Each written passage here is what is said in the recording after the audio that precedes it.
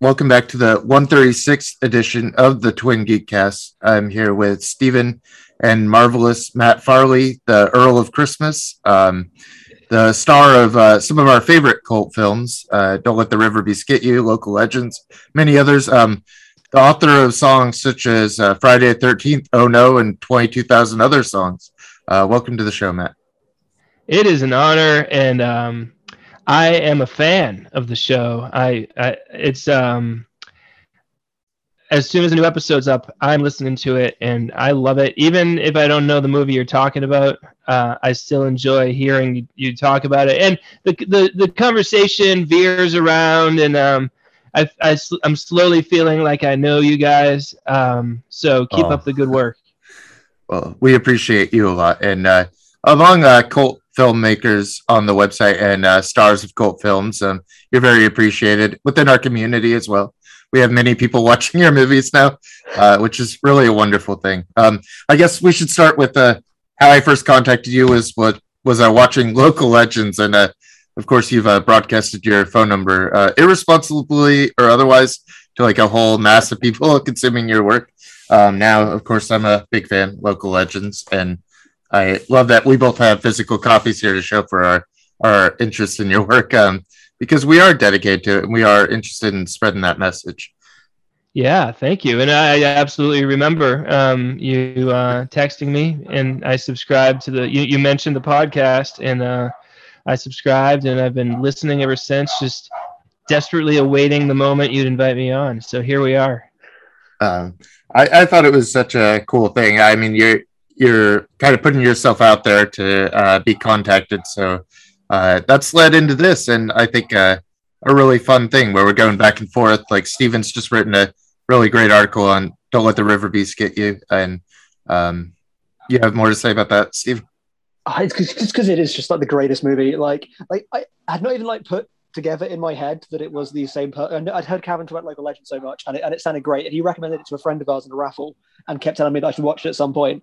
And then independently, another friend of mine, Matt, and a friend of the show, Jack, who does the music for this, they just had this Riverbeast film. They're like, we need to watch this. I'm like, what film is this? And annoyingly, I had to watch something else that evening with my partner, and they watched it, and both just dropped these 5-star reviews out of nowhere. And like, you need to watch this movie. I'm like, what is this movie? And a friend coming around at the weekend, and I was like, I've heard about this movie. Apparently it's really good. I don't know anything about it. We are just going to watch it, and apparently it's great. And me and this thankfully like-minded friend just sat down and watched the entirety of it. And I was just like, this movie speaks to me in some utterly bizarre way, and I just wanted to just like share it with everybody in the world and like wave it in Facebook. Like, this movie is so strange and so resonant and so imperfectly perfect in a way that, and then we watch so many movies, and I don't know, like a certain like formulaicness or certain like I feel like we're in a very ironic time period. I know that Dave Foster Wallace has written a lot about this in the past, this idea of like that so much like postmodern art or so much art is so self-aware in quite a cynical way. And it was so great to have something that was self-aware and knew what it was, but didn't think that it was a joke, that thought that it was adorable and loved its characters, didn't want you to like laugh against its characters, was in on the joke, but you're laughing with it, not at it. And it's just such a wonderful film. I just love it so much. Yeah, well, it's a very fine line for sure. And because we definitely, I've seen many movies where they are kind of like doing a parody of what they think are bad movies, and all the actors are purposely giving a bad performance, and it just gives me a bad feel. It just feels like ugh. So but we approached it like we love these bad movies, and we have so much respect for the makers of these bad movies, because we know how much work it is. And so like a lot, like people who don't make movies will just say, that movie's bad. And I watch it and I'm like, I can't believe they got a camera this deep in the woods, or I can't believe the actors kept showing up, because, like, this is amazing. And so our approach was to, obviously there's going to be problems with it. And like you said, perfectly imperfect. And that's a good way of putting it. It's like, we're not going to tell people to do a bad job. We're going to tell people to do the best you can. And in that, in having, untrained actors trying their best and failing, that's the sweet spot for us. and for me, I think I'm responding to that authenticity as well, and that thing that I've always liked about micro budget movies, and especially when you're kind of forced into a situation with your friends making like movies in your backyard. I just think it's wonderful. It has to come from a place of love, because I don't think there's another way to keep making this many movies and this much art. If it's not just about the joy of the creation itself. Well, because I was linking back to what you were saying about your love of these movies. I was listening to your podcast, the Shock Marathons podcast. I listened to an early episode, Creature from Black Lake, I think it's called. And just Pahu. The way that yes, exactly. That name is forever stuck in my brain, of the way you talk about that main character. And just the way that you guys speak about these characters is like so much with why I love the movies that you make. Of you just like these like small town figures that have larger than life quirks but have a humanity that runs through them. That you're like, the audience is going to love this guy, and they're going to be strange but wonderfully strange. But just the way that you talk about movies on that podcast is just the way that me and my friends talk about those films. That I've got a group of friends that we watch just like supposed like trashy 70s 80s horror all the time. Those that I mentioned that introduce rugby's to me, and just like that sensibility of people that get it, that are not in that sense of like we're watching it where the joke is we're watching the film. There is a sense of like the appreciation of what's going on here, and this is its own aesthetic, its own genre of cinema, and that coming across in your work is just the thing most immediately appeals. But then like now that I've watched so much more of your work, it's just like there's so much more to it than I thought there would be, of like the way that you've been playing in different genres. And obviously I haven't seen your new movie yet, because you're making apparently all the movies in the world. According to your podcast, you say you're making 10 movies in the next 5 years. Yeah, the goal is 2 a year, beginning with this year. So we've reached our goal for year one, and we're starting to sweat a little bit. Like, man, why do we announce this? But that's part of the thing. Like, in order to complete a project, part of it, like, you have to feel the weight of the world on your shoulder and like feel like you're gonna let down. So I set myself up for it by telling everyone I'm gonna do it. Then I'm like, oh no, Stephen and Calvin will be let down if I don't follow through. So it motivates me. But I feel like I really, because I watched Heard She Got Married yesterday, which was expecting, and it is very much another like motor movie. It's very much like what I was expecting from you guys, but was also so completely different in a way that it just, I really, really loved it, and was expecting it to be like, oh, here's another film where I say is great and everyone else goes, what is this? But it is very different to your work, but I think it has a lot of similarities. I don't know, like, it reminded me more of Local Legends than the other stuff that you've done with Charles Roxburgh. But why a film like this at this point? It really interests me, the different tone that you've taken with Heard She Got Married.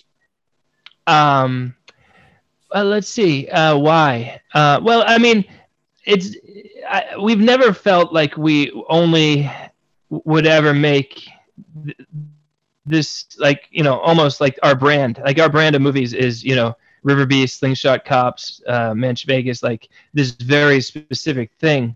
But in part, it's due to the necessity. Especially when we were younger, it's like, we're not going to be able to sell like a contemplative drama when we're 28 years old. We look like some college kids playing like grown up, sort of, you know what I mean? And so, but now we're a little older, and it's like, all right, now we like look like adults, I think, and maybe we can explore, adult things and sell it. Also, I think we're better. We're better at the process. Like we've streamlined the process. We keep getting better and better equipment. And for sure, I mean, Local Legends was kind of like dipping my toes in that kind of thing, and just being like, hey everyone, I'm not an idiot, because like a lot of people watch our movies and they're just like, oh, those poor guys from New England, what a shame, like friends and family like are embarrassed for us, literally, and we're like, we know, like we're not dumb, I swear, and so and hopefully this is only the beginning. I mean, we started Metal Detector Maniac. We started filming it 2 years ago, and such a great name for a movie. I cannot get over. Thank you. Yeah, well, it's potentially misleading though, because it's a comedy, but it's not like a cartoonish, sci-fi horror movie. It's a much more realistic situation where we're going. In the old movies, we went for the laughs by having people deliver awkward lines awkwardly, whereas now we're trying, with Metal Detector Maniac, I play Matt Farley, Tom plays Tom Scalzo, and we play a couple of musicians, and so it's very, very realistic, and it's funny, but it's funny it's hard to, but it's much more realistically funny. And so anyway, basically, I don't know, we're over 40 years old now. It's kind of like, when Woody Allen started making Manhattan and Annie Hall, or, just like, all right, time, let's, we can't make monster movies forever. We'll still make some, but, it's like, let's flex our literary muscles. but it is still really funny though. Like I feel like I'm underselling. I mean, again, film is brilliant, but like How'd You Get Married is also very funny, just because you guys are funny and like your performances are funny, and it's also that sense of now that the expected audience, because realistically you're mostly getting the converted already that have followed you guys. There's that sense of the familiarity with the actors, and just seeing someone in a slightly different role or a slightly twist on that is satisfying. But then like there is just a wit to it, and I feel like even the casting in that film was really witty and what you do with it. Kevin McGee as the detective. I mean, we were just every line delivery, we were just like, this is so good. Oh my God, this is so good. He let the stubble grow a little bit too for the filming, and it was perfect. And so we were definitely kind of playing with people's expectations a little bit, which it's embarrassing to say, because I mean, we're at the level where we basically know all of our fans, on a first name basis.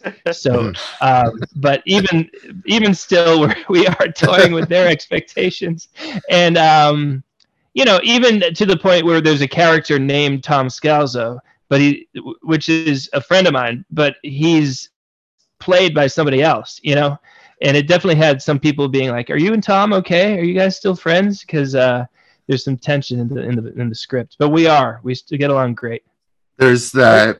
I think everyone we talk to directly and all of your fans already there know about Moturn Media and what you're doing. But what would be your overview for new people? How do we get new people into your work? I think that's our overall goal. Well, I would just say, like, how you used to make movies with your friends when you were 14 in the backyard? Like, we did too, and we just never stopped. Like, there comes a time where you're like, I either have to go to Hollywood or stop. And we were just like, no, we're just going to keep doing it. And now is a great time to get on board, because there's a pretty big filmography for you to work your way through. Like, we've been making movies for 20 years. And so you have 20 years worth of movies to sort through while we're making 2 a year. So get on board. I was listening to your most recent podcast, which is about the new film. Well, not the new film, because again, you're making all the movies in the world. But I mean, you made a point in that really stuck with me. I want to reach out in this podcast, the sense of like of supporting artists and supporting art, because so much of your podcast is looking back at these old films that now we're like, this film is great. Why wasn't this great at the time? Of like, you look at the reviews of old horror movies, like even things like The Thing. Actually, look up reviews of like John Carpenter's The Thing, where it came out. It's getting slated. There's that sense of like, why weren't people throwing money at it? And people now want to support and buy these like new boutique re-releases of these films, like myself included, to give them what they deserve. But there are people now who are yourself who are making these things in the moment, and like people are not willing to throw their money in that way when the things that were celebrated back then are being lauded. People are like, why didn't they give that money? It's like, these people are existing right now. Give them your money and buy their thing. I know, but I think that's just the way of the world. There's a certain like importance and gravitas that is given to things that came before us. And then just if something's happening now, you're just like, who are you? You bozos making your movies? Get out of here with your movies. But luckily, they say if you just hang around long enough, eventually you'll get some recognition. And so we're hanging around. We have no plans of stopping. Is it the same with your music? Is it that you just don't want to stop? Was there a point at 20,000 songs where you looked at it and wondered, what the end is. Is there an end? No, you know, I mean, it's the music is much more profitable for me. Like the Okay. music is my full-time job. So that makes it a lot less painful when I'm sitting here for 12 hours straight singing inane comedy songs. But Some it's of just them are like, very good, by the way. Some of these inane songs are very, very charming. Yeah, I've thank just you, been thank sending you. your thank you songs to people recently, just like in random contexts. I think very much annoying them, but like, I'm always like, thank you for this. Like, why do you have a song for that? I'm like, I don't have a song for that. However, this guy, there are 20,000 of these.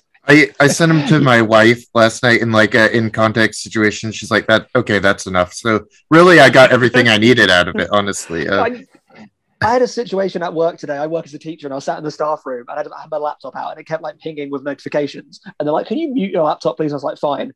And when you mute the laptop on Windows 10, it comes up with like a preview of what you're listening to. And someone was like, "Stephen, why are you listening to Christmas songs?" I'm like, "Well, first of all, I'm listening to the same Christmas song 30 times, catered to modern foods." And they're like, "Sorry, what do you mean by that?" I'm like, I do not have the words to explain. I'm sorry. It's very hard to explain, and I mean, it's one of those things. People have to kind of find it on their own because it's very hard to convince them. Like when I say like I've written almost 23,000 songs, the tip of everyone's tongue is quality versus quantity, and I'm just like, not oh us. yeah, that where'd you? Yeah, no, you guys get it, but Yeah. but you know, and obviously not every one of my songs is perfect, but it's a process, and like I've determined that writing 20 songs, the odds of writing one good song are higher if you write 20 songs, and maybe one of them will be good, versus if you just work on that one song during the same amount of time. So that's what works for me. And then the strange thing is that the 19 that I thought were bad end up being more popular than the one that I thought was good anyway. So Yeah. it doesn't matter. And it's super freeing. Like just you know, like you don't have the weight of the world on your shoulders when you're like, whatever, then well, maybe the next song will be better. Who knows? So we try to do that with the movies, but I mean, movie making is a very different very different situation because it's just there's so much involved, and coordinating people is obvious, is the I'd say the toughest part, you know. Just like every time we get like 4 or 5 actors in one location at the same time, it's a miracle. And so like, you know, and we don't pay them, you know, we give them pizza and water, Yeah. you know, maybe some unsalted peanuts sometimes, and Some fermented shark. and luckily, you know, what was that? Some fermented shark as well. I've seen your Christmas parties, so. Oh, true. Yeah. Carl, yes. So, you know, it's real hard, but we do kind of have a similar hope for the movies that, you know, eventually we'll make enough of them that they'll kind of, you know, at least pay for themselves. But I mean, we're losing big time in the movies, money wise. I mean, it's ugly. We've stopped counting how much we spend on these things. I mean, in the Spotify playlist, you have what I think fascinated Stephen and I when we were discussing it, going over some of these, is that you have about 80 artist profiles or so on the Spotify. Right. So more than anyone that I follow music-wise, certainly far more songs than any of your favorite bands do. So there's so much to dig through. If you can't find anything there of merit and you know, like I wouldn't even say ironic value. I think it's very, very earnest, and I think we appreciate that. Yeah, well, that's another thing for her. She got married. I had written an album called Mo 75 with the band, my friends. We call ourselves the Big Heist, and it was a loose concept album about parties in the woods, you know. And I was like, this album is brilliant. Nobody listens to it. I need to find another way to explain to the world how good this is. And so then it was like, incorporate this story, like, oh great, I have like a ready-made story, except let's pick it up 20 years after the fact and just see where these characters from the album are today. And I can highlight, you know, like, I mean, the songs that I perform in that movie are, you know, I think are really good. And sometimes really you need to just get a person's, Thank you. Get a person sitting down, committed to the movie as a way to like let the music wash over them. And I definitely know some people, especially the live performance of Heard She Got Married, that Chris and I do up there. I mean, it's delightful. It's I intense. wanted It's to talk about intense. that so much because it's just like this centerpiece of the movie, and you're right. Musically, it works so well because it's just a really good performance of a really good song. And there's that thing where you connect the dots, be like, oh, that's the name of the movie, terrific. But I wrote my review about it, but like it also plays this wonderful narrative moment in the movie, which I was so impressed by. The sense of it's you've got this whole thing going through the songwriter that you play. You play a songwriter because, of course, write songs based on their life, and those things that are in their life starts to become the film. And like you've seen your character interact with a few characters in the film who are played by the people that you expect to be played by, because one of those movies. And then what that song reveals about your relationship with a character, you're like, oh, that's that dynamic. And the ending of the film, which is wonderfully ambiguous, but I have theories about, and I like this idea that it gives you theories about. I'm like, oh, but that song implied that. And there was that letter earlier, and wait a minute, this guy, I don't know about this guy. And the way that you have this really lovely, like, subtle narrative point, which is the crux of the movie, which is told for a song. And like, I actually really wanted to ask, like, what were your inspirations for this film? Because like when I'm writing about it, I was like, well, this, and this, and they're really different things. And I don't know if those were the things. So I want to know what you were channeling, or what was channeling you. Yeah, well, I mean, one thing we thought a lot about was Psycho, Alfred Hitchcock's Psycho, Alfred Hitchcock's Strangers on a Train, both of those. Strangers on a Train, in that it had like the two characters, in Strangers on a Train kind of mirror my character and the van character, who's played by Chris Peterson, but we call him Pete.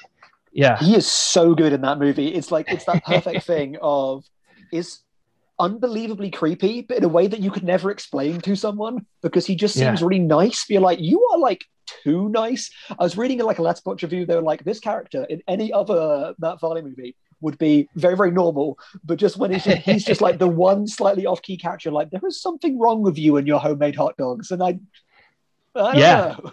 Yeah, I mean, he did such a good job. I mean, he's great. There's this, I won't give things away, but there's a scene where he has to scream near the end of the movie, and when we were filming that, I was like, that scream was too real. Like, like it frightened me while we were filming it. I'm like, man, you were really committing to this performance in a great way, but like, you're frightening me. And so Psycho. Then we liked the other thing we liked about Psycho was that Hitchcock treated it like it was an episode of his TV show in the way he produced it. Like, let's move fast, like the way they move in it's like a fast, tightly run operation. And so we can definitely like that, and so we applied it to our movie, like I guess I think it looks beautiful, but like there's a cheapness in a way that Psycho's cheap and wonderful. Well, the cinematography is actually really, really good, which I can say, but I have an anecdote to give some more evidence as well. So, like, I was watching it, and like myself being very, very pretentious was like picking out the pretentious things it reminded me of it does that Ozu thing, which I just love, of the pillow shots, you have the action, the characters talking, and then you have these like ambient moments of the surroundings, and it so frequently cuts to like graffiti or detritus or broken things, and just like has this narrative purpose and just the purpose of just being beautiful. And it rests on this wonderful scene at the end, which, I mean, this movie really reminded me of Hong Sang-soo's movies, which again sounds ridiculous, but I watched all of them recently, so they're very much on my mind. And even the poster looks like a Hong Sang-soo poster. It has this wonderful lingering shot at the end, and I was just sat upstairs watching on my computer. My partner came to sit next to me, and she was like, "What is this? This is beautiful." I'm like, "Yeah, no, it really, really is." And she pointed out the graffiti, and because my partner is doing a PhD at the moment, which is focusing on graffiti at heritage sites, and she's spoken quite a lot about graffiti in cinema and how cinema often gets graffiti wrong. And I was saying that this movie actually gets it, though. So we had this conversation about it, like, because she's written so much about how graffiti is like people making like marks in time, and these marks that resonate through time, of that need to create, and how that can be stigmatized. And your movies are that sense of like pejorativized, but they have that graffiti mentality of I need to make my mark and make something. And that this film was about the past impacting the present, with like the black and white to show that, of like the cuts to the creature, like this is a thing that happened in the past and it impacts the present, but it's so forgotten, and how that like links to the emotional arcs of the film. And no one ever says that at any point, but it's there and it's beautiful. And it's not just like it's well photographed, but it knows what to capture in the frame to have thematic heft. It's really good. It's really good. Yeah, it was a little serendipitous too. The that it says it's easy at the cathedral. That was just there. We didn't write it. And I went back there just a few weeks ago, and it had been painted over. So like we just happened to capture a very perfect timing for that little graffiti thing. And thank you. I love that closing shot. Charlie climbed up, as high as he could on the mountain, and then he told me and Jay Mayo, all right, just walk that way, and I'll call you on your cell phone when you've walked far enough. And so it felt, and it for us, like oftentimes we don't have time for something like that, for like a 4-minute shot, but because there weren't a lot of actors on screen at the same time, like that guy Jay Mayo, like we know that he doesn't mind committing the time. Some people are like, I'll be in your movie, but I have 90 minutes, versus Mayo is like, let's do this, so we could bother to get things looking good. Likewise in the basement when I'm making music with Van, like, Pete gets it and he's just like, all right, I'll just sit here until Charlie is ready to hit record. And it was worth it because I'm very happy with how it looks. All that credit goes to Charlie, by the way, because I don't even know how to, I can barely press the record button on the camera. Something about the graffiti thing reminding me of like Agnes Varda and Murmurs, or like at Murals, which is like she's filming the graffiti as it's being taken away, and about like placement in the streets and what we're talking about and how it gets there and how it lasts in that area. Well, I would say like your songs are very SEO optimized. Like there are things that I could say to a certain voice service I don't want to trigger right now, and she might say something back to me. Like the poop song, or I could tell her anything, and it might come up with something like that. Maybe that's a path for the movies, like the letterbox search, very very specific. Maybe that's the way. Well, we thought when we made the Manch Vegas movie, it's called Monsters, Marriage, and Murder in Manch Vegas. And Manch Vegas is the nickname, like the well-known nickname for Manchester, New Hampshire. Yeah. And part of what I do with the music is like don't cast a wide net, go for the a specific thing. It's like everyone makes love songs, but not everyone makes songs about broccoli, so and so, not everyone. So the same thing music nowadays. Amen. So the same thing with the movie. It's like, let's not make a movie that appeals to the world. Let's make a movie that might just appeal to the residents of Manchester, New Hampshire. If 10% of them watch the movie, that would be more than normally watch our movie. And it didn't work, by the way. No one watched it. We ran ads at the local movie theater for 6 months. They'd have, like, before even the regular ad trailers would start, they had like a slideshow kind of thing where like it would show like a dentist office, like go to Dr. Livingston for your dental needs, and then a 15-second little blurb would pop up for our movie. A movie made right here in Manchester, New Hampshire. That's right. It's got monsters, marriage, and murder. And that's you want. Yeah. Yeah. So it didn't quite work, but it's definitely a slow process. Most people would have quit way before we did, but I mean, it's pretty cool at this point. And like, really, I know it's embarrassing to scour through Letterboxd to read reviews of your own movie, but I do it a couple times a day, and I'm just glad I'm so happy that people are getting it. Yeah. Yeah. I mean, I spend all day on there reading about other people's movies. It can't be that bad to read about your own. Oh, it's great. With the Manch Vegas thing, I think, unfortunately, you did hit your target, but I think you got the wrong Manchester, because myself and Jack Davenport, who mentioned earlier, are Manchester residents, England, and we both love your movies. So It seems that you have accidentally hit the wrong Manchester. You've gone for old Manchester. You hear about that happening sometimes where, something gets big in another country before it can be accepted in its own. And Australia, Canada, and the UK have been pretty darn receptive. I mean, they're, Will Sloan and Justin DeClue of the Important Cinema Club, and Peter Kaplowski, who curates a lot of film festivals. Those guys have been, I think that's how Calvin found out about me, right? Yeah, I believe so. I think it was through Justin, actually. Right. So, that's we're appreciated a little bit more in Canada, and in Australia, they made a little a documentary about my music, which is really cool. So that's neat. I didn't know that. Yeah, what's the documentary about? It's on YouTube. It's called Lessons from a Middle Class Artist, and it's great. It follows a guy from Australia who comes up here to learn the ways of novelty songwriting. Oh, beautiful! I've got to see it.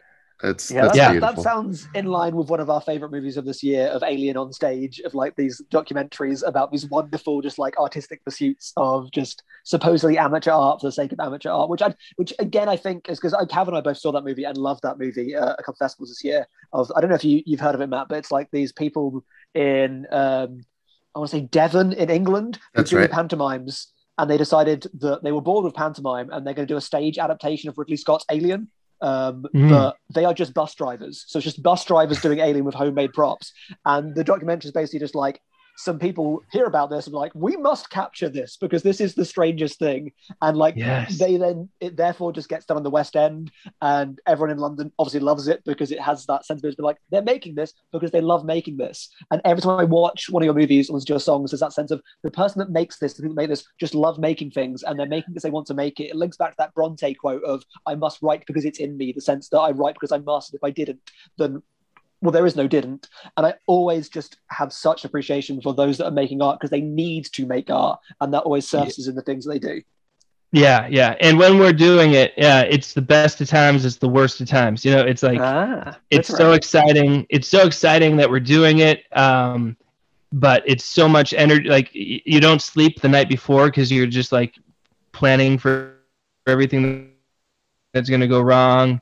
And then, there's a scene at the top of a hill, in the movie, and it's like, to get to this hill, you have to walk like a half a mile down a path, and then you have to climb up the hill, and then you're up to you've done that with all the equipment that you're lugging, and then you realize you forgot one prop, and you run back down the hill, run through the path, go to the car, get the prop, go back up there, and it's just like, it's so intense, and like I said, the actor has a dentist appointment in an hour and a half, and it's like, and you have to make so many choices and potentially sacrifices too. You're like, man, we wanted the other scene to take place at such and such a place, but we're already here. Let's just do it here. And it's always just like weighing it out, like versus the ideal version of the movie versus a movie that actually gets finished. And I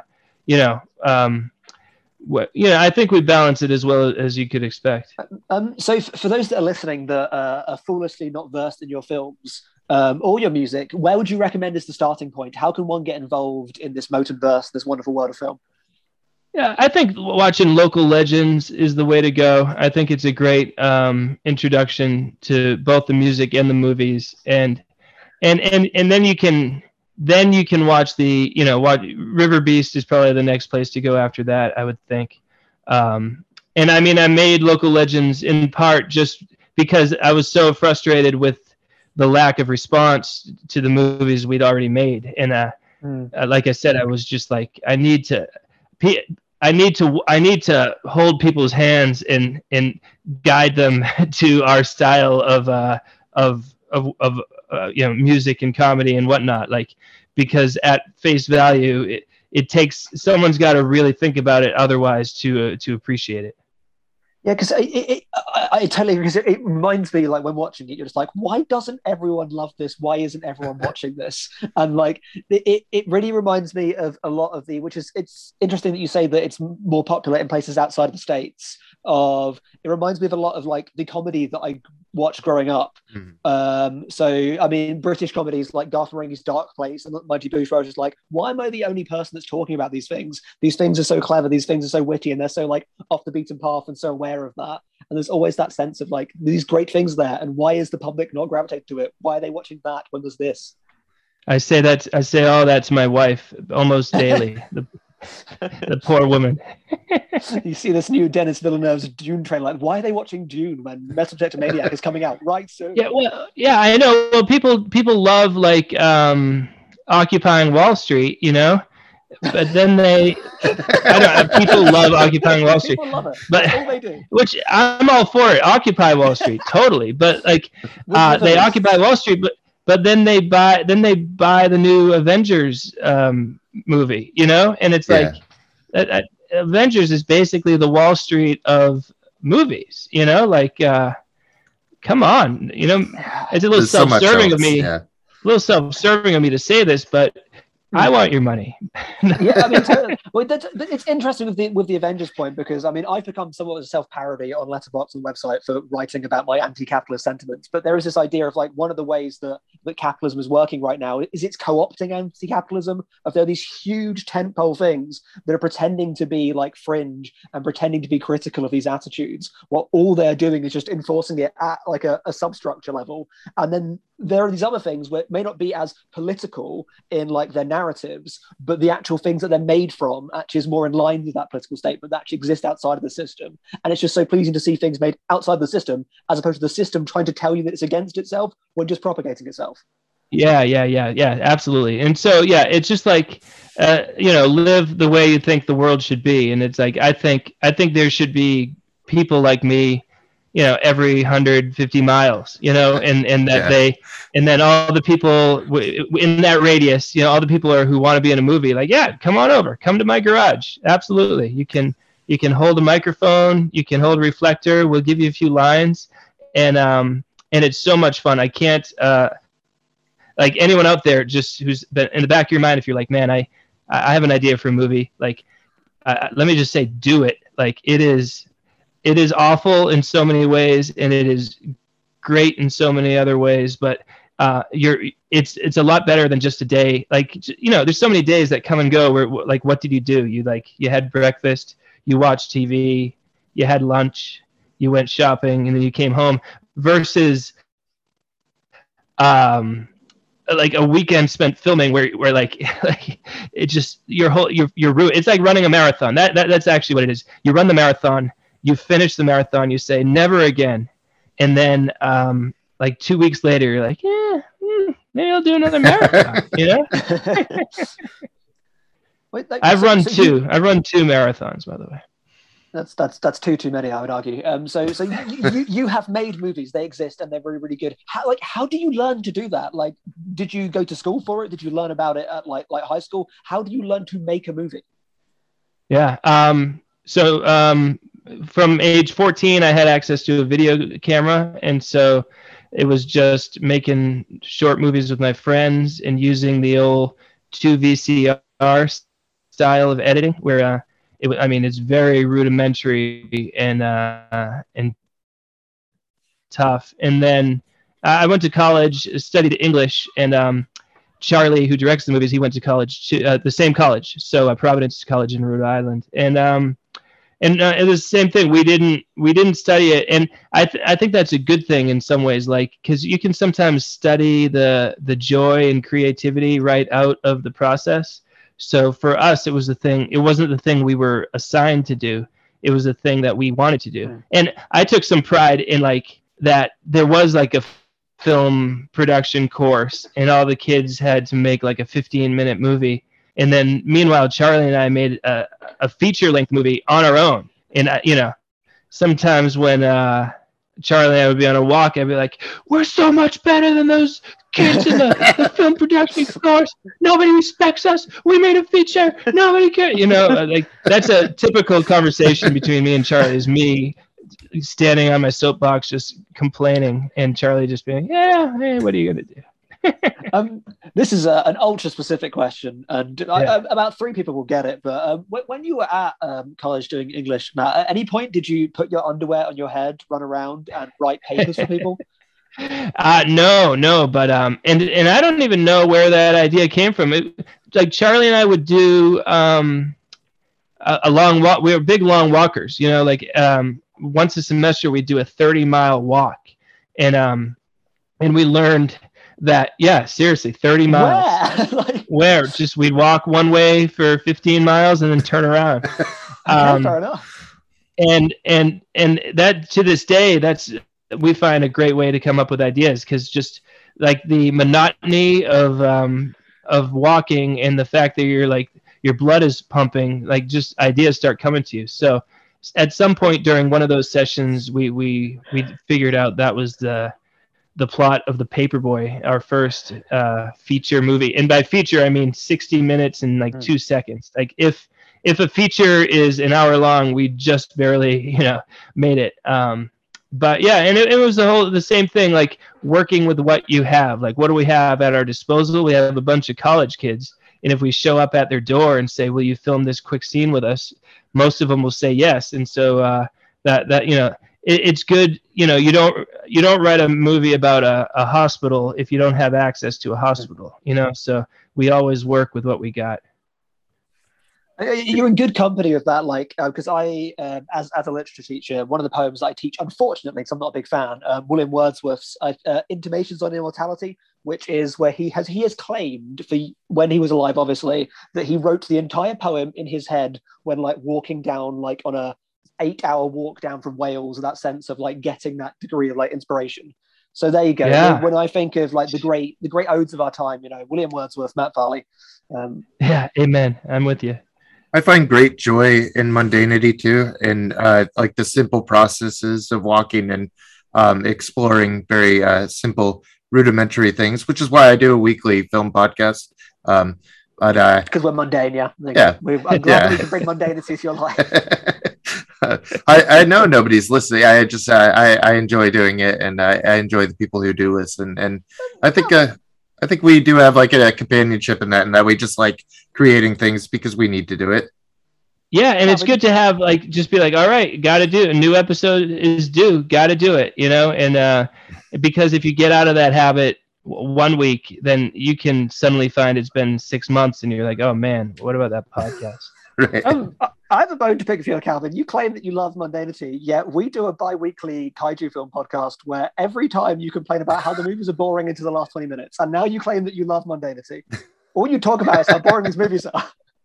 I'm trying to provide an opposite perspective of your kaiju fandom on a bi-weekly basis. I need to bring some energy to that podcast, otherwise they'll fall asleep listening to the same description of Godzilla destroying the city every week. Unless it's Gamera, then they'll be bright-eyed and bushy-tailed. Well, I do appreciate the intersection here and that you're joining us. I hope you'll sit in with us while we do the movie you brought to us for one. We're also doing Malignant. Oh yeah. All right. Yeah. You do your thing, and like I said, I would have listened to this conversation anyway because I am a subscriber. So speaking of like very like independent, very like up and coming films, this James Wan guy and his new film Malignant, Calvin. Coming off of Aquaman, you would say, yeah, filmmaker, which I thought had even gothic textures and some gothic stuff in the lighthouse at first, and then I was like, but this just became the same as every other one of these movies. I think I gave it a 3 on the website out of 10. Yeah, I mean, at least that film was weird. I mean, Aquaman, like, I would never argue it was a great movie, but at least it was a strange movie. I don't know if it was even trying to be strange, but it was like utterly bewildering in some almost interesting ways.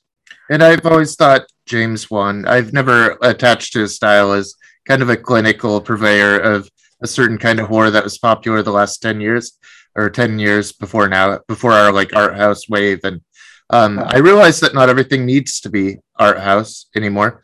Horror doesn't have to have a high concept, although this one might get there later on. It might get to a concept at the very least that's kind of reflected in a series of 80s and 70s horrors.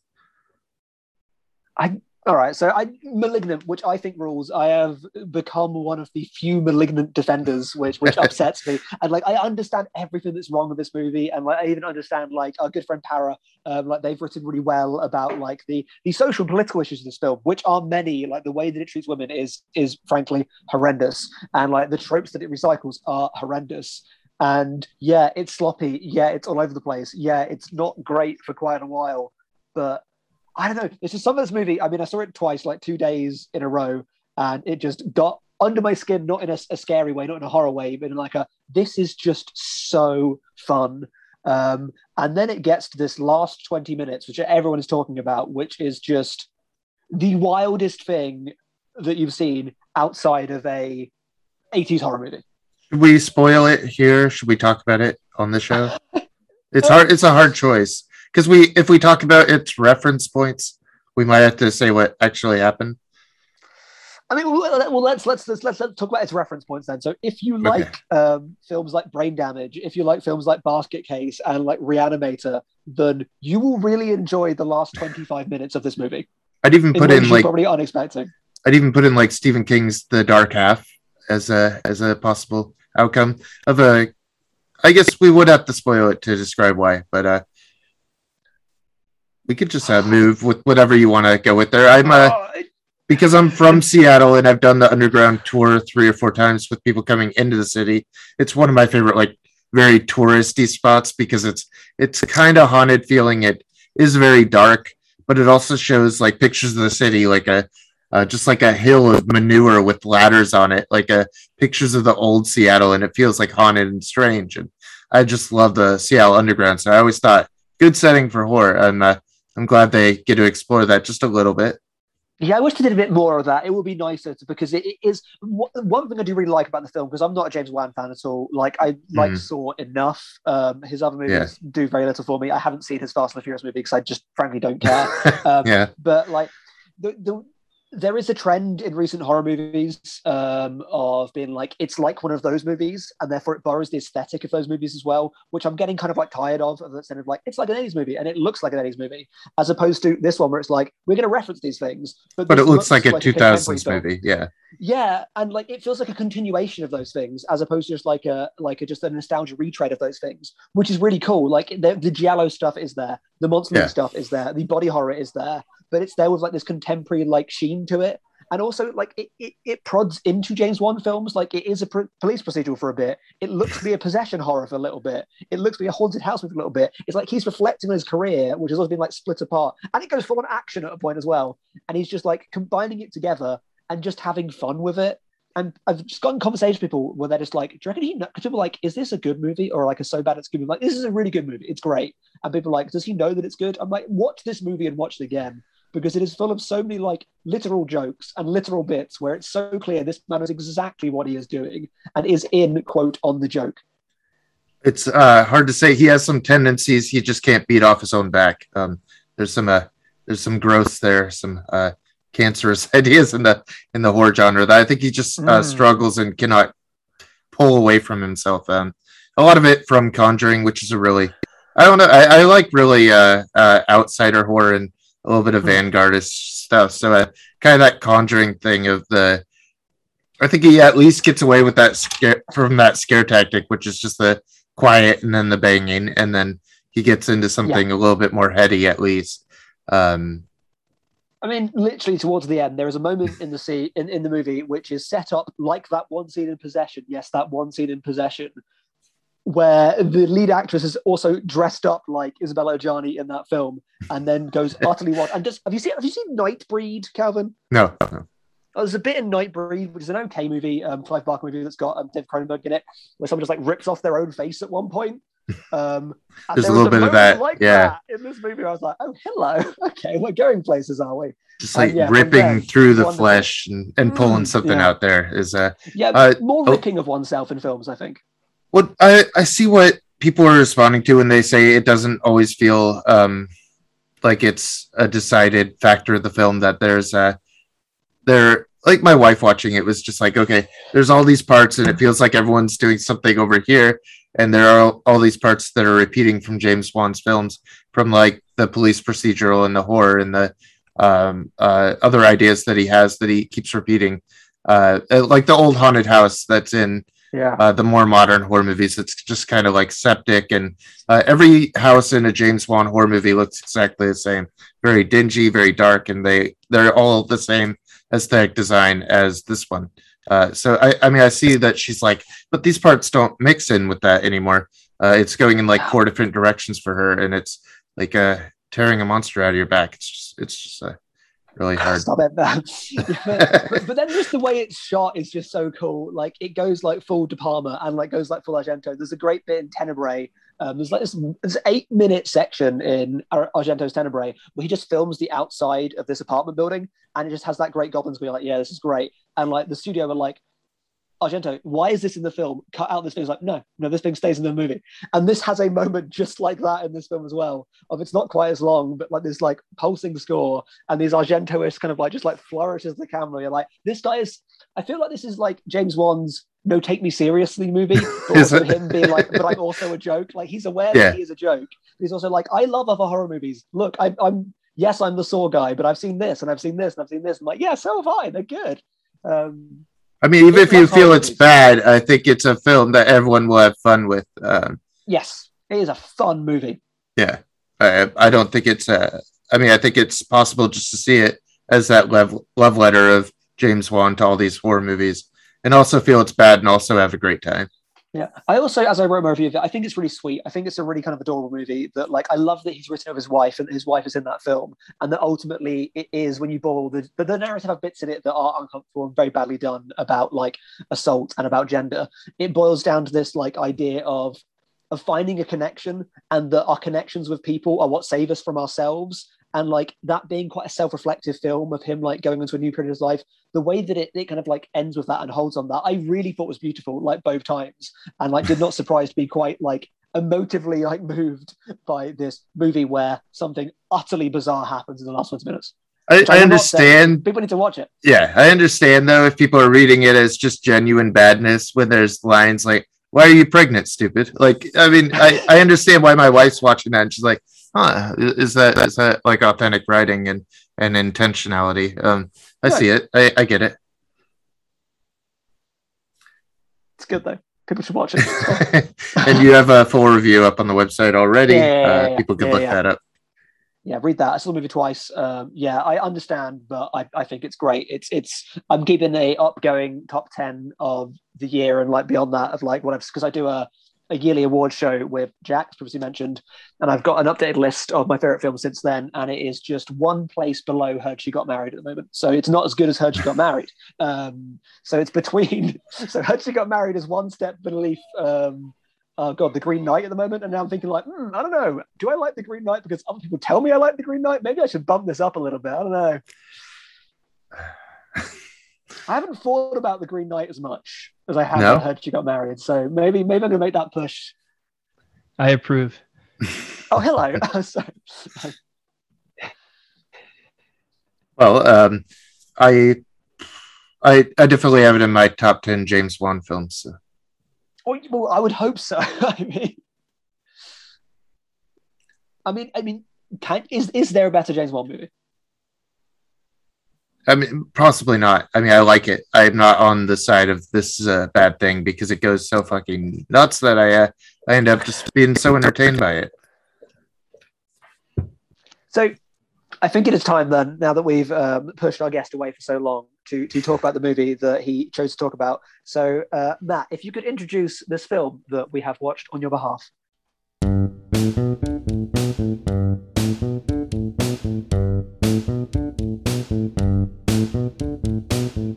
Oh no, it's Friday the 13th. Lots and lots and lots of bad stuff is gonna happen today. Because it's Friday the 13th. That's a very, very, very bad day. Oh no, I'm so scared. I'm so frightened.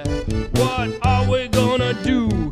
We've got to be careful. You never know what might happen on Friday the 13th. That is when bad stuff happens. Oh no, I'm frightened and I'm scared. I'm totally terrified because it's Friday the 13th.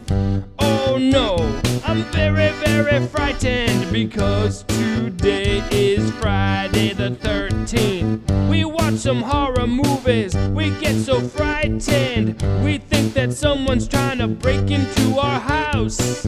Every sound I hear sounds like a bad guy trying to break in and kill me. I am so frightened because today is Friday the the 13th, and that's a very, very, very scary day.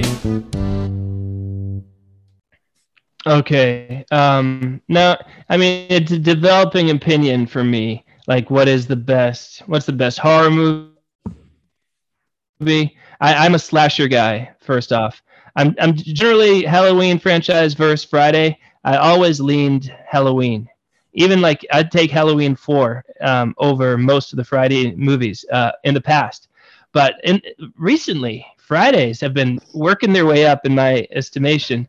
And I used to think, okay, Friday the 13th, the final chapter, part 4, is the best one because it has like the innocence of the early movies, but it knows what it's doing and it gives you everything you want.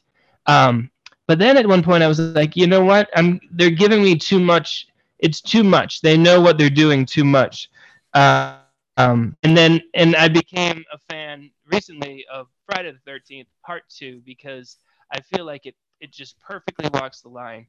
And for me, when I watch a horror movie, I don't care about the blood and guts. Like, I just like watching these characters just spend time with each other. And so for me, the ultimate horror movie is where the characters don't realize they're in danger until very, very late in the movie, so that we get to see them having fun.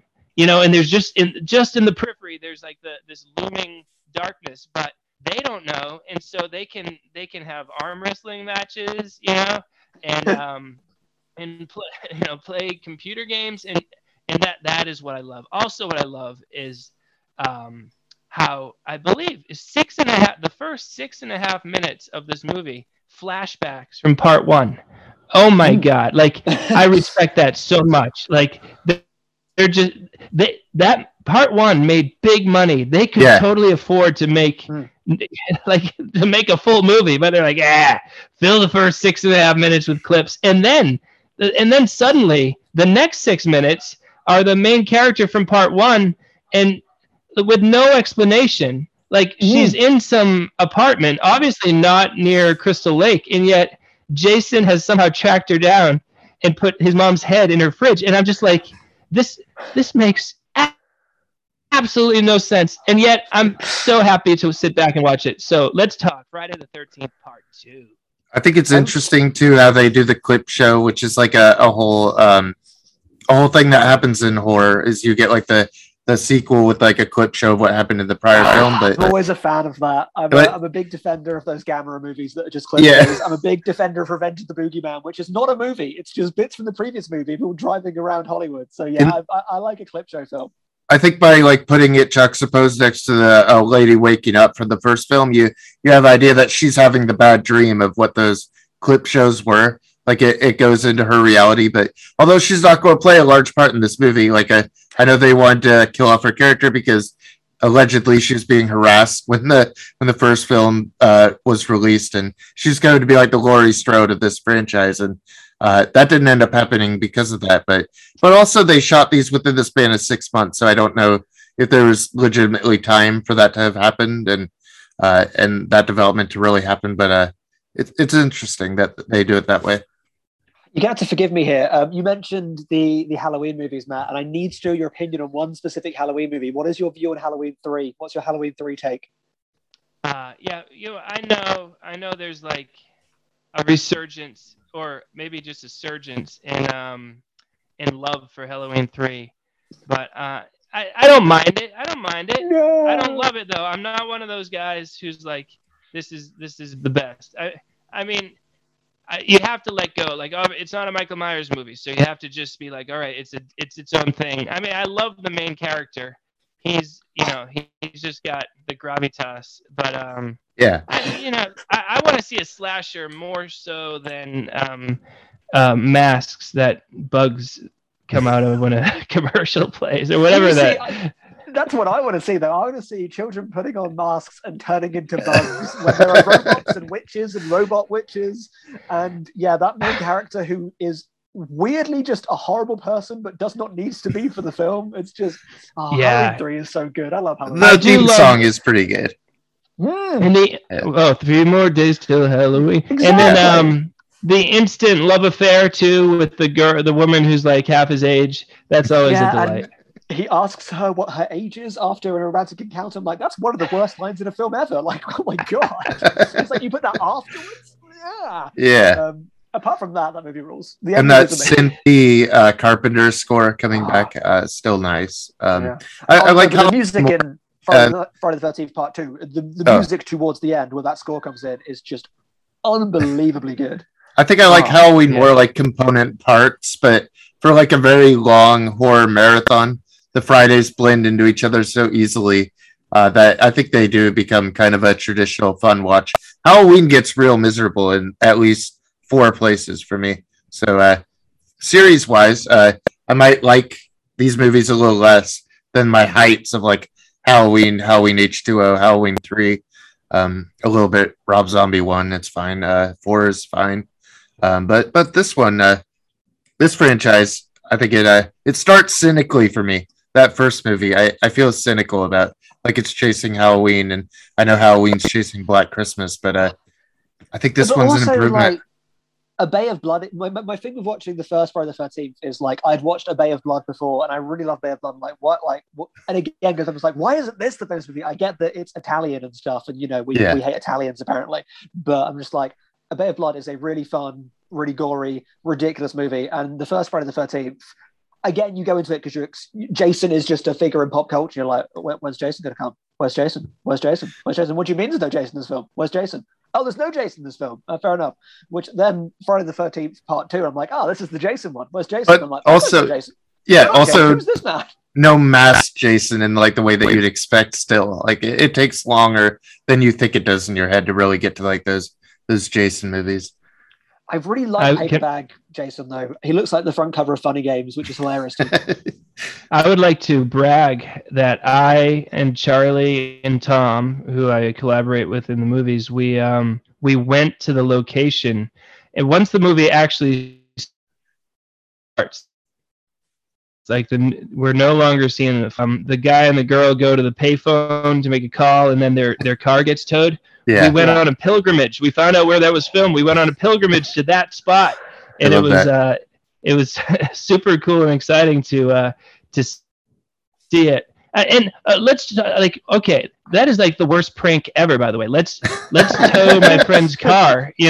Like then the friend is like chasing after the tow truck driver. Like someone's gonna get hurt. This is a dangerous and ridiculous prank with a lot of moving parts. I do like at the beginning of this movie, though, we've alluded to, like it flirts with being like 5 different things where it's like, it has that opening that obviously is like the clip show bit. And then it's like, now it's a more psychological thing. And then it's got the tow truck thing. I'm like, is this like a Texas Chainsaw Massacre? Like, what is it? Like, what is going on here? And then it's like, now we're back at the camp. It's a Friday the 13th movie. We're going to have a nice time. We're going to sit around and chat. I like the phone booth part too, because the old creepy man starts showing up there and the foreboding of what's coming. I enjoy him. Yeah, I like that. I like just give me a little touch of a hint of the horror that's coming. But like I said, no rush, because once it's just people screaming and running, it's like I'm a little bored by this. I would rather learn the ins and outs of the rules of the campground. I'm not even joking. I really happily will sit there as a guy lists the rules of the campground. I mean, the script is so uneven. I don't know. Yeah. Like, I don't know the motivation behind so many lines with Ginny and Paul. Paul's the guy who runs the camp, and then Ginny. It's like their motivation seems to change with each line that they deliver. Where I bet like at points the actors are like, Should I do it a different way? And the director's like, no, it's good enough. Don't worry about it. I'm gonna go for a weird recommendation here, but like if you like just like campground hanging around, have you seen the 60s Soviet movie Welcome or No Trespassing? No. Are you aware of Elem Klimov, the guy that did Come and See? No. So Come and See is just like the most like ridiculously depressing war movie you've ever seen in your life. It's just literally this boy becoming a man through war, and we're just watching just Nazi soldiers just burn through the Soviet states, and it's just unbelievably depressing. It's the whole like you must bear witness to it. He was married to Laura Shapitko, who did The Ascent, and he has this 1964 comedy, which the idea of like an Ellen Klimov comedy. He made a comedy? To me. Yeah, it's so good. It's this 70-minute light comedy about just kids like pulling pranks at this like Soviet summer camp, and it's unbelievable, hilarious. It's like they're bringing animals. The entire plot of the movie is basically this kid is sent home because the dickhead that runs the place is just mean to him because he wants people to swim in the right place, swim in the wrong place, and then he pretends to go home but just hides under the stage for the entire movie. And it's just like there's a bit where the band walk to the toilet and back so he can hide behind them. The guy's like, oh, I love the music they're playing. So yeah, if you want to watch just like 70 minutes of just people messing around at a camp, Welcome on No Trespassing, which is on YouTube, you can find it. Recommend it. Oh, good. Yeah, and it's strange because I do like the jovial camp life, but I want to have that little scary music every once in a while just to let us know that it's not all fun. And did you say do it myself? Is that what you said? Just load up Spotify, get like some Carpenter soundtrack, just put it on every now and then, pause the movie, just like make it a slasher. That's genius. Yeah, I mean, in my notes I have young people swimming, young people playing pranks, young people looking for stuff in the woods, young people telling jokes. Oh my! Like it's a hangout movie, I think. I guess my only note of bragging about the Fridays is a friend, Duke Hanley, wrote Friday 13th Part 7. He also wrote some good books about like old dead Hollywood actors and how they lived hard and fast. Death Valley Superstars is one of his books. That was the one that was going to be directed by Fellini at some point, and they wanted to enter into like the Oscar award cycle. Friday 7, so they made it like Carrie instead, and they were really trying to go for like an award season thing with Friday 13th, which I find very enjoyable that it happened at all. I love it. Yeah, well, I mean that one has grown on me a little bit too. You know, it's there is a good amount of just hanging out and dealing with the party. Yeah. So I like the guy in the wheelchair. He's a great character, and then the girl who has the hots for him. Like, yeah, I just love hanging out with them. I mean, the guy who shoots, he's got the slingshot and he shoots it at the girl that he likes. Like, what a weird situation. And that's another one where she gives a look back at him where, again, I feel like the actress was like, wait, let me do it again, and the director said it's good enough because it makes no sense. And and then when he's dancing with the dog later on, it's so uncomfortable.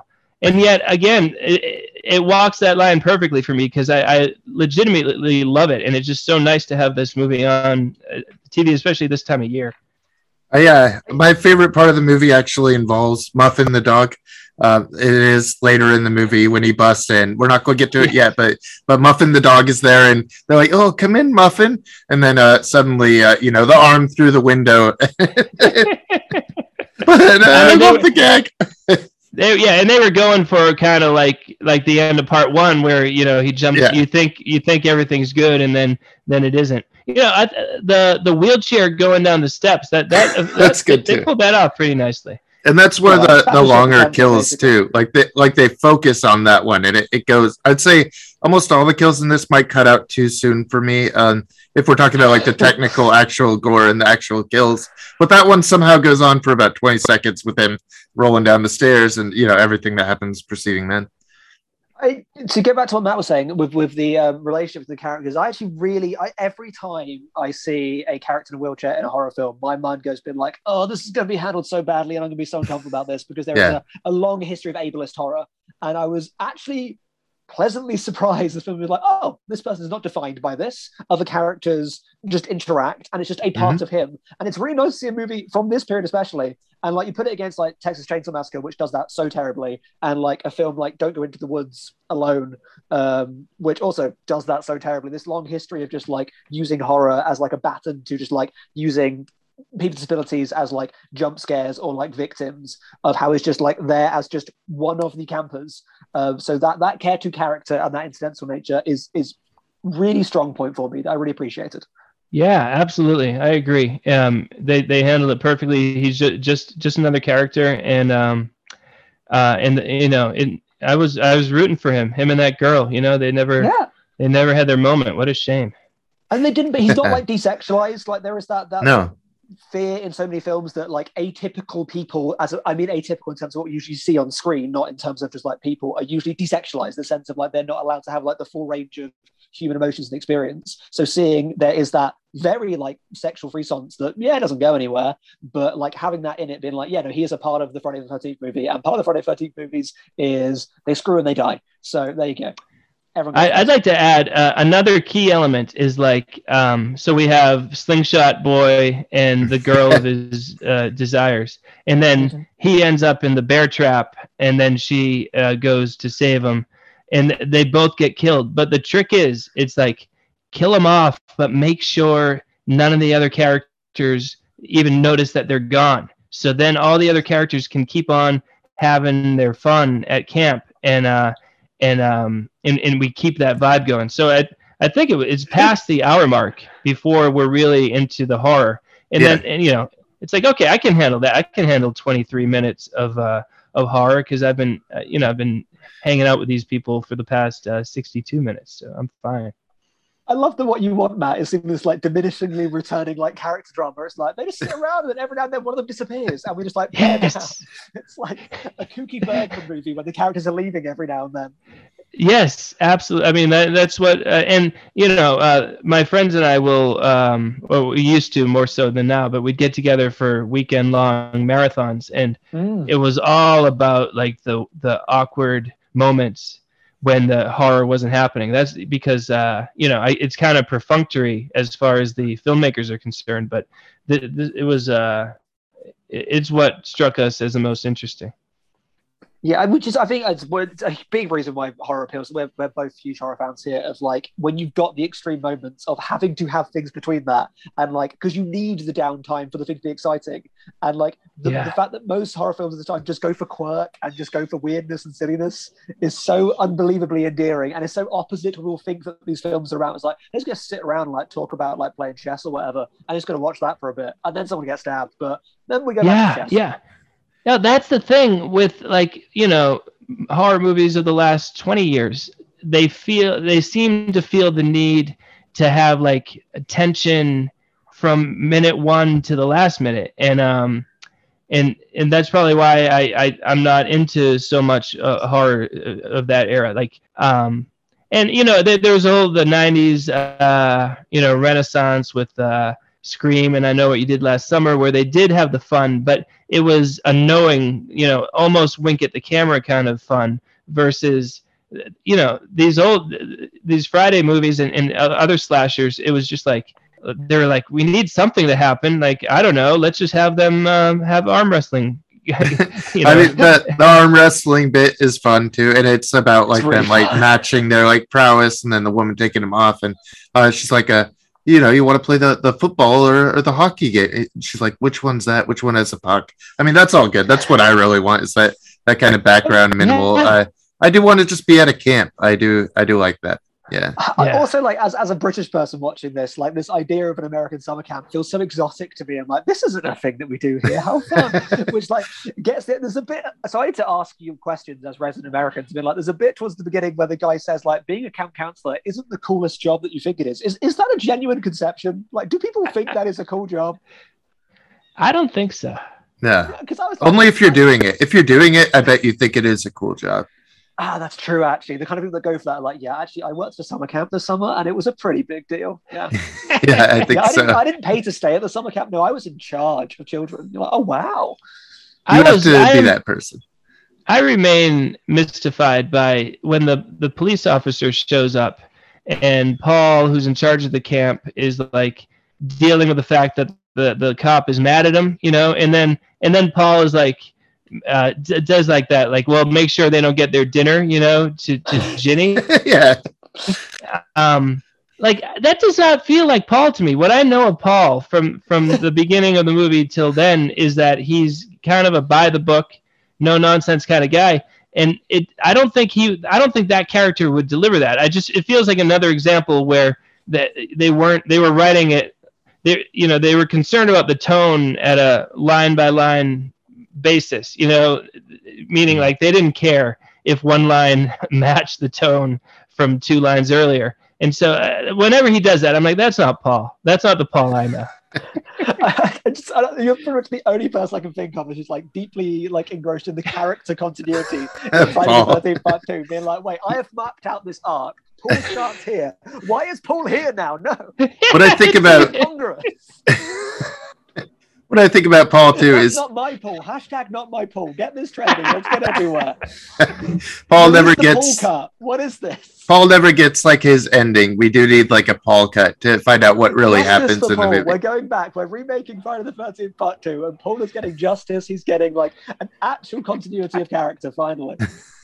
And then but they did at least think through the whole Ginny thing, in that Ginny is into child psychology, and then she actually applies that, by the end of the movie as a way to like to keep Jason from getting her for a little while. So that was a through line. Ginny's a little bit more consistent than Paul, but even her, I gotta let it go though. Yeah, like Ginny's like the character that you put in to mention Kitty Litter partway through the film. So then when Kitty Litter is used at the end to kill some kind of river beast, like it all makes perfect sense. Like playing that function. We're always like, how let's try to mention something as subtly as we can at minute 23, and let's let everybody forget about it, and then at minute 92, it's back. I genuinely applauded in front of my friend at that point when I realized that Kitty Litter moment was happening in that movie. I just sat there in my front room and just clapped at the screen. I was like, this is genius. But hearing you talk about this film, it makes River Beast, which I think is your masterpiece. I love it so much. Make more sense to me, because it is that movie that you're talking about that you want it to be, the movie where it's just like, oh yeah, there's a river beast there, we'll even like flash the screen when it comes on, don't worry about the river beast is out there. But it's an excuse for, let's just have some characters, they're going to talk, they're going to do some weird things, they're going to hang out, you're going to love them, let's spend some time with them. I mean, we do love the river beast too, but I think it is those moments between the characters. I also love that gimmick with the flashing screen. I adore that. So yeah.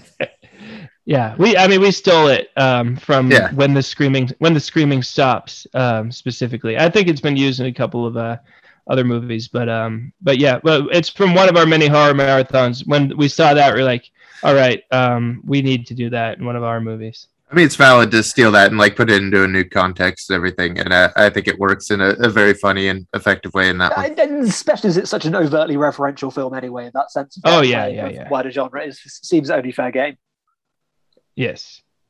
Even a bit like Freaky Farley's kind of just like the hanging out with Farley, and it's not even about like the voyeurism for me. It's like about it's about the character of Freaky Farley. Let's is he gonna get a job at the telephone company or not? That's that's what we really need. Serious Friday the 13th vibes from Freaky Farley, where he's just like happens to be just like, I guess he's a voyeur, but I guess he just kind of is. Like, that's just there for a little bit. Why not? That's Gary's great. Oh, now he's just talking about job interviews and like getting too far into this relationship with this woman. Yes, I love getting so deep into the nitty gritty of the side plot. That that you like the main plot matters so little. I think that's genuinely true in all the Fridays that I care about, which would be, I'd say like 7 because of my friend, and then this one 6 and 4 would be the 4 that I really like genuinely. I have only watched this one, the second one, and Freddy vs. Jason, the only 3 that I've seen. Oh wow! I'll catch up with them. I've been watching them with friends. We'll get through them. I apologize. Yeah, I like 3, except like there's like a biker gang in 3 that they're just like they're a little too mean, like I've obviously made it clear that I like, and what a complaint to say like there's too much meanness in a horror movie, but like in a horror movie. Charlie's wholesome slashers, the wholesome. I want a wholesome slasher. So yeah, but so you say the writer of Part 7? Is that what you said? Yeah. That's cool. It is a cool movie. It's a strange movie. Which one is 7? That's the Carrie one, the telekinesis, and What's that one called? The New Blood. New Blood, yeah. Oh, that's a good name for a movie. Yeah, it's a good movie, and I like the party. I like it, and the girl is like invited to the party, but then she's embarrassed, and she has a little bit of psychic powers. And like I said, that one's been growing on me because I was always like hesitant because I'd read reviews just like, oh, they're trying to do a Carrie thing, but it's like, well, it works, so that's okay. I mean, it's fun. I think 4 and 6 are the most fun for me. Those are just pure camp for me. So. I want to see the one where he takes Manhattan, presumably from the Muppets, because I have seen Muppets take Manhattan, and I like that kind of like interplay that they're going back and forth between Jason and Muppets to like wrest control of Manhattan, which I presume is the plot of the movie. It is, yeah. Oh, fantastic! Good. I like a puppet horror. I wonder if this will be like our only time that we get to Friday 13th. I know David, our regular host, wouldn't normally get to it, so I'm glad you've brought it to us.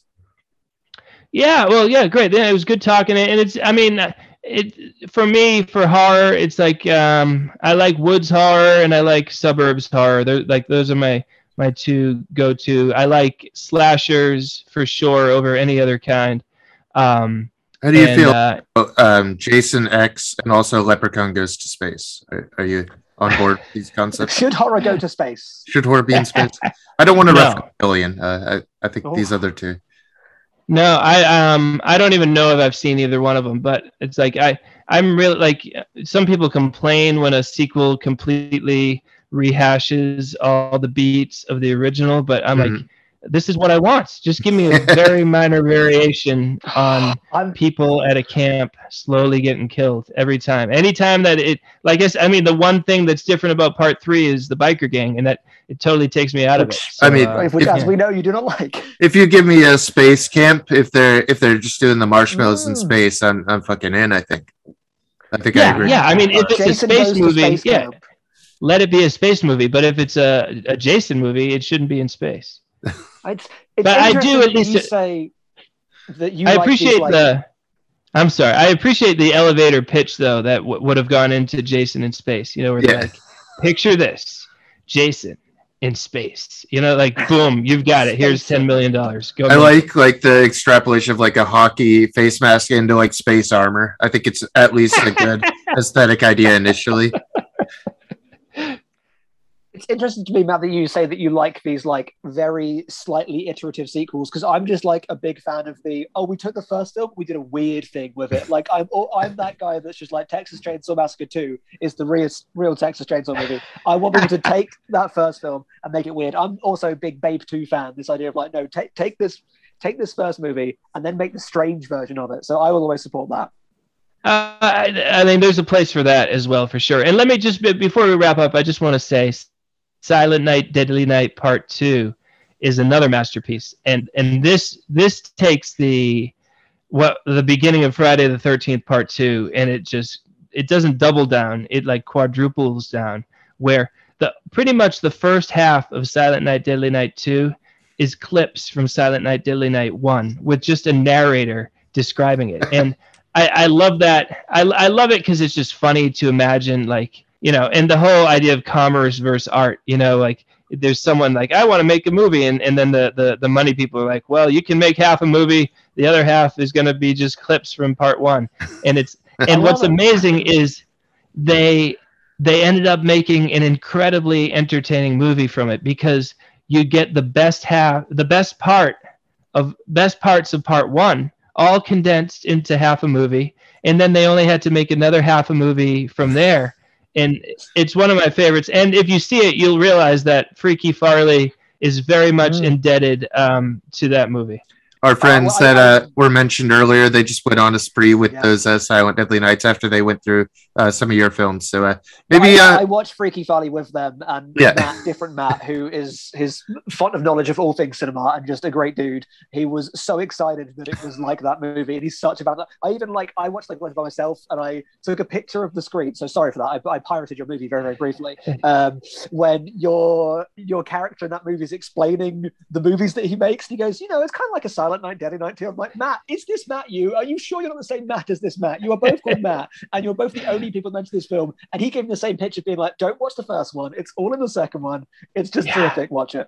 Yeah. Well, and then it's funny on a grand scheme. It's like I'm going to put a lot of money and effort and time into making a movie that's loosely, at least like the skeleton of it is based on Silent Night, Deadly Night Part 2, which is like universally loathed. Everyone hates it. And I'm using that as like the springboard. Like, I just want to make a movie as good as that. That was my goal. Maybe possibly when you make your next movie, I'd love if you'd come back and we could talk Silent Deadly Night Part 2. I would enjoy Great that. idea. Yeah. Let's do that. Yeah, this has been a delight. Thank you. Yeah. Thank you so much, What Matt. reviled horror movie is going to inspire your next film? Like, what stealth remake of a critically panned movie are you going for next? Oh, yeah. Well, I mean, one of the things, I don't want to give too much away, but we do have sequel ideas for some of our movies, and we're definitely, like you said, like when you just go nuts, like the whole, like, you know how like Rambo, the first Rambo movie is kind of like a bit of a like contemplative, like there's a message to it, and it's almost subtle, and then by like the third one, he's just like covered in like grease, he's like all greased up and like shooting bow and arrows at helicopters, so we want to embrace that for sure. That the like, Rambo Part 3. So yeah, you heard it. The next motion movie will have an arrow shot at a helicopter. It will be a druid film, obviously. So our fourth druid film will have an arrow shot at a helicopter. Yes, So, the next one we're shooting is called Magic Spot, and it's got like some sci-fi elements to it, like the time travel kind of thing.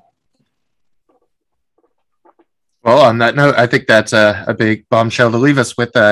Thanks everyone for tuning in. Make sure to check out our website, thetwingeeks.com, for our latest reviews, retrospectives, and features. Follow us on Twitter at the Twin Geeks, and individually at David A. Punch and at Calvin Kev. Don't forget to check out our video game show, The Daydreamcast, and our kaiju show, Ranking the Monsters. Leave a review and rating, and we'll see you next week for another conversation on classic and contemporary cinema.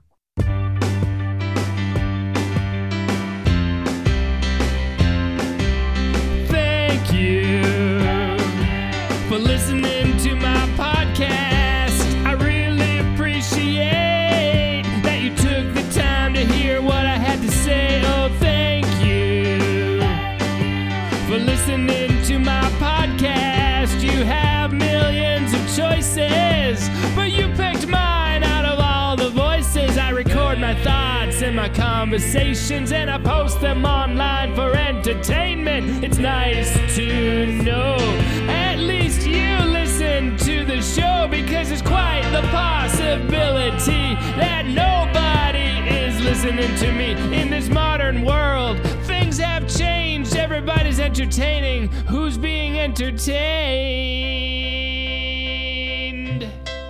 Thank you for listening to my podcast. I really appreciate you took the time to hear what I have to say. Oh, thank you for listening to my podcast. You have millions of choices, and you picked mine out of all the voices.